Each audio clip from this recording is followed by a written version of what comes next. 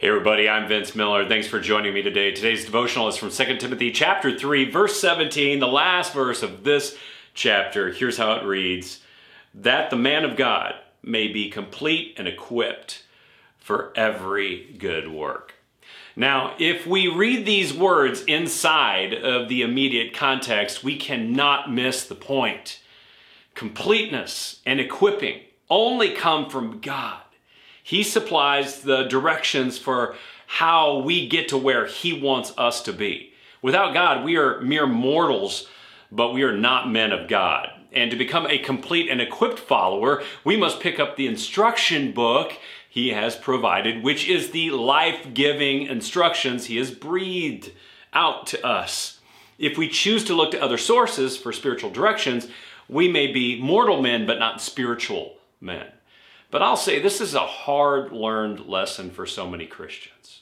Every day we are persuaded to seek fulfillment and provision in things of this life. We are sold the idea that provision is sought by way of like money or status or power, and we believe that completeness will come when having maybe a specific title or determined income or an allotment for retirement or a particular trinket or maybe even a specific leader in political power.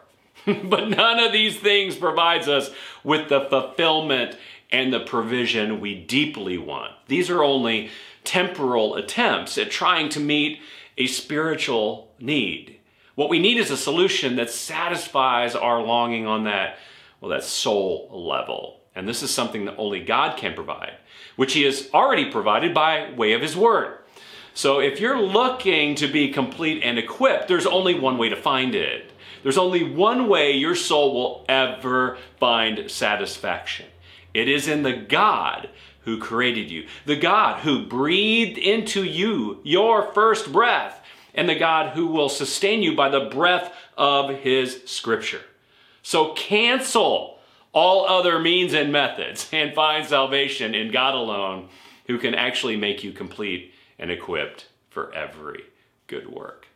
Well, thanks for joining me today. I want to encourage you to hit subscribe below or sign up for these daily devotionals. I think they'll really help you in your spiritual growth. And do me a favor today, share this with someone you know who may need it. And I'll see you right back here again tomorrow.